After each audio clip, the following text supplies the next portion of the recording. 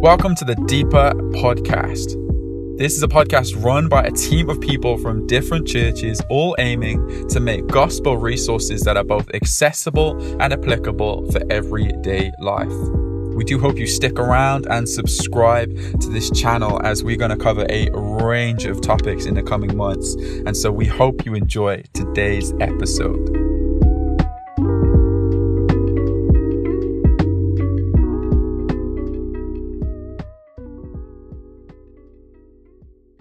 Welcome to episode 15 in the Isaiah series. You've joined us for the podcast that corresponds to the teaching video or teaching content, which is the fall of Assyria. So just a brief overview then that you'll see is that Isaiah is closing his first book. So that's chapter 6 through to 37. And he's describing King Hezekiah's brave and faithful stand against Assyria, lifting 2 chapters from 2 Kings to do so, but with a twist. So in chapters 36 and 37, Judah and Jerusalem face their gravest threat yet, but with the mighty intervention of the Lord, prompted by Hezekiah's unswerving faith, the threat of Assyria turns into the fall of Assyria, and Judah is saved. So God can really be trusted in crisis.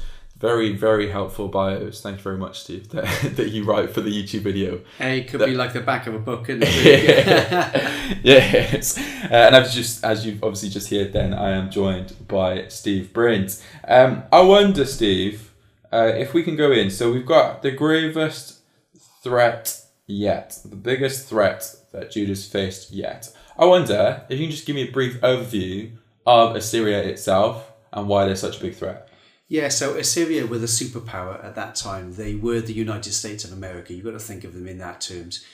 There's no army on earth that can face them down. It just can't be done. They're too massive. They're too powerful. And the Assyrians had a style which was uncompromising. They would come in, they would sweep in, and they would just cause absolute havoc and ravage everything. The Babylonians came after them. The Babylonian Empire came after the Assyrians, and the Babylonians were very much about culture. And yes, they did use military might, and yes, they did destroy their enemies, but they were very much about culture, and they were very much about building a wonderful cultured society. Look at us is the words of Babylon. But Assyria were not interested in that. Assyria were just interested in the power. They were interested in crushing everything in front of them, and that's what they did. And so when the Assyrian army starts to sweep through, actually the commander of the Assyrian army puts it really well as he's talking to the people, as he's shouting to Jerusalem and saying, look, we are coming and you can't stop us. And he says, none of the other gods of the other nations could stop us. What makes you think that you can stop us? I mean, we're more powerful, we have more numbers. He even says, look, we'll make it a fair fight. You know how sometimes when you're playing football, I don't know, maybe in school you're playing football in the yard, and it was clearly one side, and you say, okay, we'll give you our best players, see if you can beat us then, and you still hammer them. And it was that kind of thing. They said, look, we'll even give you horses. Make it a bit fair, you know? Give me some horses. If you can put riders on them, you will give you some horses and see if we can sort of even up the sides a bit, because they were so sure that they were going to win. So this was Assyria. This is what they were like. And this was why it was a massive, massive threat. Contrast that with Judah, and Judah has been on a downward spiral for years. So the great days of King David and King Solomon, they are long gone, and Judah is now on this downward spiral, which is just heading downwards and downwards. And effectively, they're a very weak power. They're next to nothing. Dare we say, unfortunately, they may be the Wales of the world. I'm not sure that the Welsh Navy, Army or Air Force will be up to much in a fight. It's that kind of battle. Yeah. Okay, interesting, because in our prep time, you said something very helpful in return to something that I said that actually wasn't that helpful. So I was like, obviously, like in the storyline, like we're facing narrative here in the book, as opposed to, obviously, if you look at, say, one of Paul's books, it's very not narrative, it's like teaching, isn't it? Whereas like in comparison, this is like we're drawing things of God's character from narrative. And so it's like, I mean, you look at the Old Testament and on the most part, I would say you see that God comes and like saves the day. Like same for like say Exodus, where obviously he draws his people out from Egypt, and like saves the day, or they're like dying in the desert, and so he provides manna and quail. And I'm like, yo, when you look back, like on the whole, he's always good, and he always comes through. But you obviously like drew out the fact that when you're in it, it's still not a guaranteed thing, and there's stories where that's not always the case. Yeah, when you're in it, it doesn't feel that way. Yeah. We live lives in one direction. We exist, obviously, in 4 dimensions. So you've got the physical dimensions in which we dwell, but there's a 4th dimension of time. Whereas in all the other dimensions, we can move in any direction. In time, we move one direction. We move just forwards. That's it. Yeah. So yesterday's gone and tomorrow is coming. That's that. And because we've got that perspective on life, we don't know what will happen tomorrow. We don't know what the end of the story is. We don't know how it will work out. And that is the element of faith. That's what faith is all about. Faith is grounded in the fact that we don't know what's going to happen tomorrow, but we know a God who we trust in. Yeah. And that was Hezekiah's experience. He knew that this battle was too difficult. He knew it was not possible. In human strength, we're going to lose. But he also knows that there's a God in heaven. And so his reality tells him we can't win. But his faith tells him there might just be a chance. And I think that's about as good as he can get to. There might just be a chance. We look back on it and go, of course you were going to win, and you have the Lord on your side. But don't you feel the same way, Reese, is that you face some circumstances in life and someone could say to you, but Reese, you've got the Lord on your side. Why are you worried? It's like, well, hang on a minute. Have you not seen what's going on? Because the worry, the fear, the reality is very real. Yeah, no, definitely. I think it's always an interesting one as well, isn't it? When it comes to like eternally, like victory is ours. Yeah. Physically, you might not get saved from everything in that sense. And I guess that's kind of where it lies as well. It'll be like, well, hey, like I'm saved. I will one day be with him. And then say for like physical ailments, there's times where people are healed here and now. Yes. And there's times where they're not. Yeah. And God is still the same, and God is still good throughout. And it's hard to reconcile that, isn't it? If you've got a very sort of physical view of, well, if God only rescues in the physical, then, why didn't he do it this time?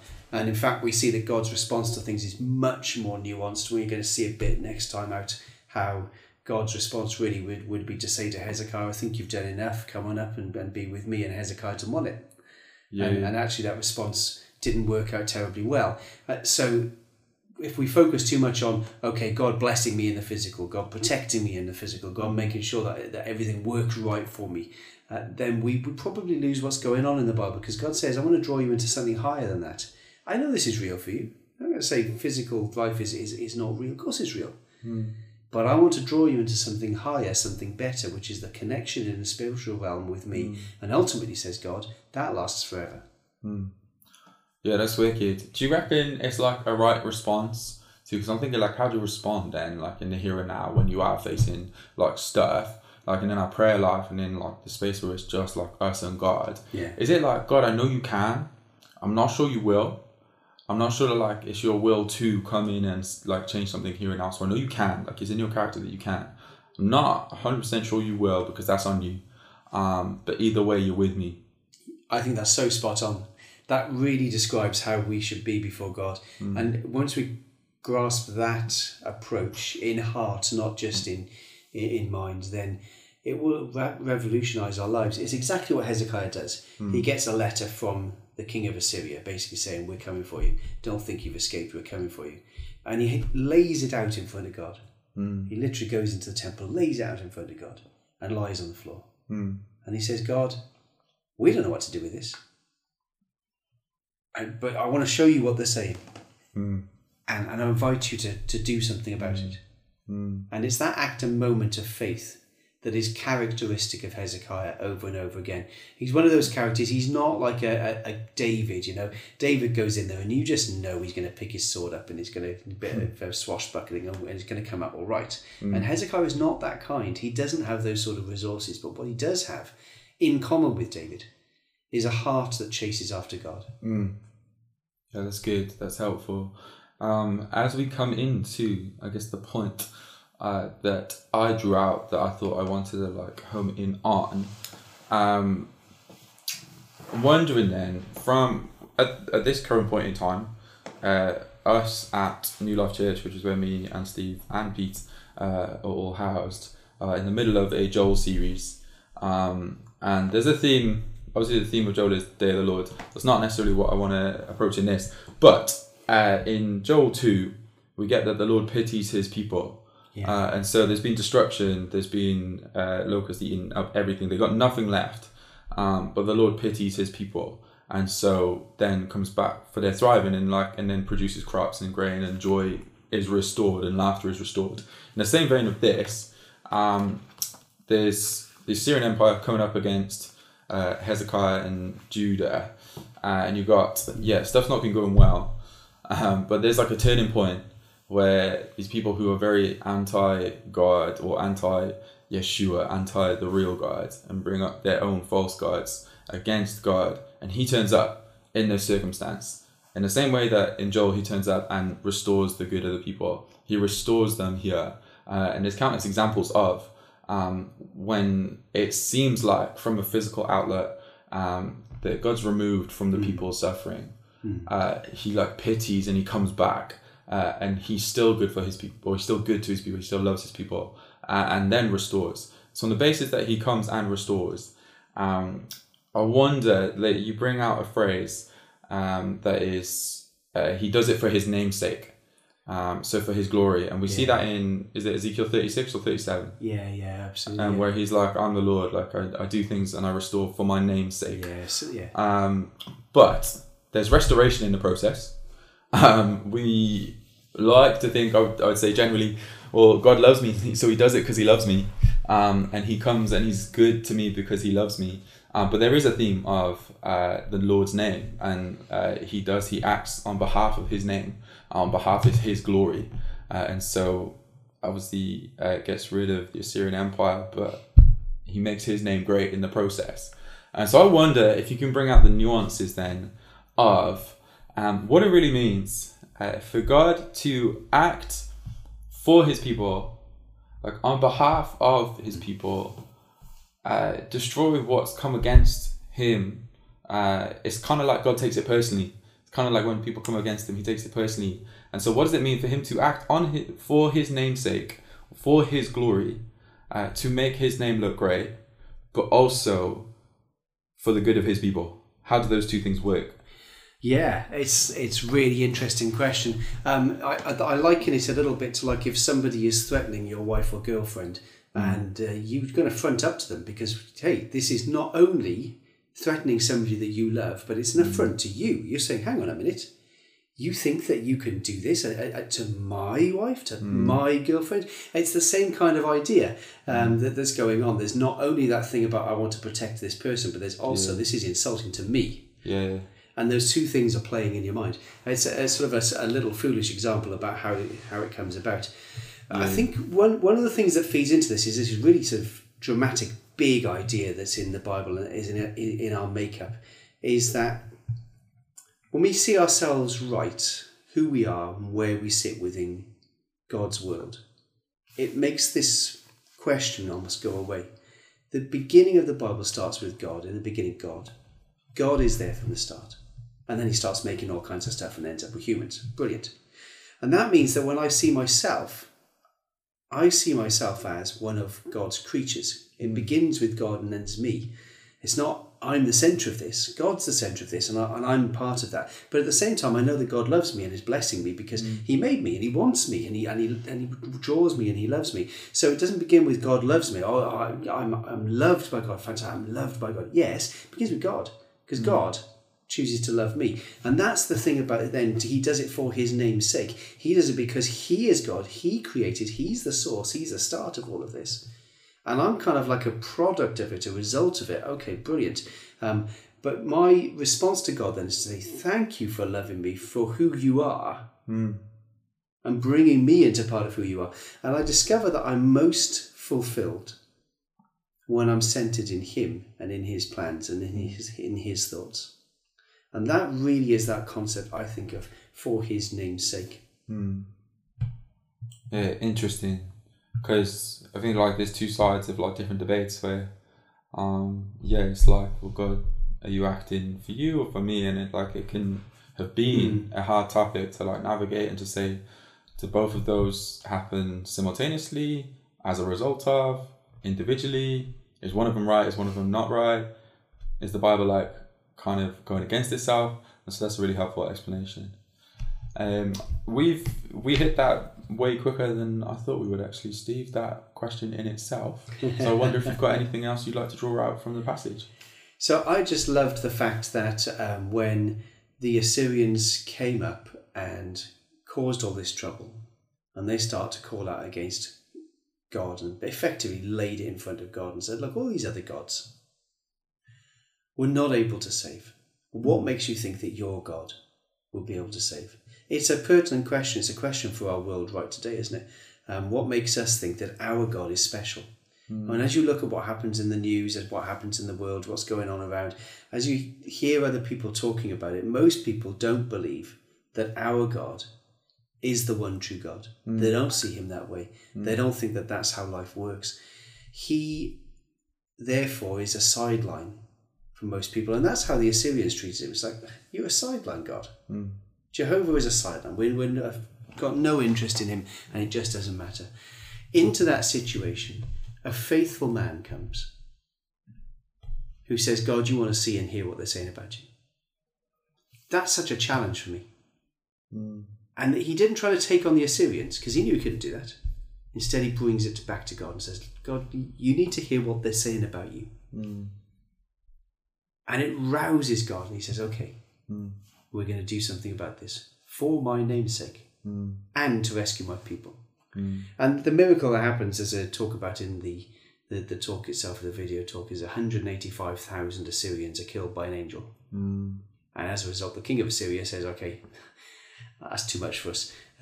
We'll break camp and we'll try again another day. And it brings about his downfall because he goes back home, ironically, into the temple of his God, who cannot save him because the people plotting against him come and stab him in the back. And he dies there and then. And it's a most ironic moment where this king who has been spouting out against the one true God suddenly gets done in the temple of his own God. And God is basically saying, look, there is a reality here. If you follow me, if you trust me, if you invest in me, I am worth it. And I can save. But it isn't really about the salvation. It's much more about the connection, the relationship, the faith, the growing with him on that day-by-day basis. And that's what I really love about it. I find it to be an amazing part of God's word. I also find the fact that it's narrative to be good fun, because up till now we've been in prophecy. As you know, and we've been looking at lots of prophetic sections, and they're quite flowery and they're quite poetic, and there's imagery, and in some ways, you know, if your heart works that way, then this has been so exciting, and probably this passage is like, hang on a minute, don't know how this works. But for me, always thinking through the fact that these people did not know the end, just like we do not know the end. That makes all the difference to me reading narrative. Just like them, I don't know how my life works tomorrow, or like next week or next year. What I do know is that there's a God who's faithful. And every time I've trusted him, he's proved himself to be faithful. And there have been times when I haven't, but every time I've trusted him, he's proved himself to be faithful. And that's the way I want to continue to grow in my life as I go on day by day. Okay, then Lord, what are we going to face tomorrow? What's the adventure tomorrow? What are we dealing with tomorrow? Let's go into that together. Let me walk with you. Let me follow after your heart. And if there's tough stuff to come, I'm going to lay it out before you. Lord, do you see what's being said? Do you see what's happening? And invite God to come into my circumstances. Invite God to be in those big and small decisions and situations in life. No, that's great. I've got one fun thing on that basis. You mentioned in the Joel Talks, so people probably won't have listened to the Joel Talks on this, but one of the things that you draw out is that we are on the Lord's side rather than the Lord being on our side, which is like an important thing. That and I think that comes into the fact then it's a delightful thing that the Lord cares for his name.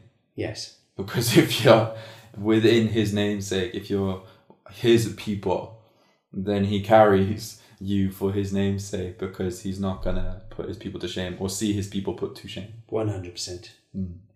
I thought that was a nice little intersection. That's it from me, Steve, if you're done as well. Thank you very much for listening. I trust it's been a nice 20-minute section. It's I reckon that's quite an easy listen, but there's a lot to be drawn out from that. So I hope it's a delight to you that that God can be trusted in the midst of crisis. And so please do keep listening. Please do listen to the other podcasts that we've got available as well, even if they're not the Isaiah ones. Every other podcast available as well is also good. And we can say that because it's not us speaking in it. You know it. And there's other people speaking in it. So that's from us. So thank you very much. Please do subscribe, share, and share it with friends. That'd be really great, and see if people are blessed. Thank you from me, and yeah, thanks from me too.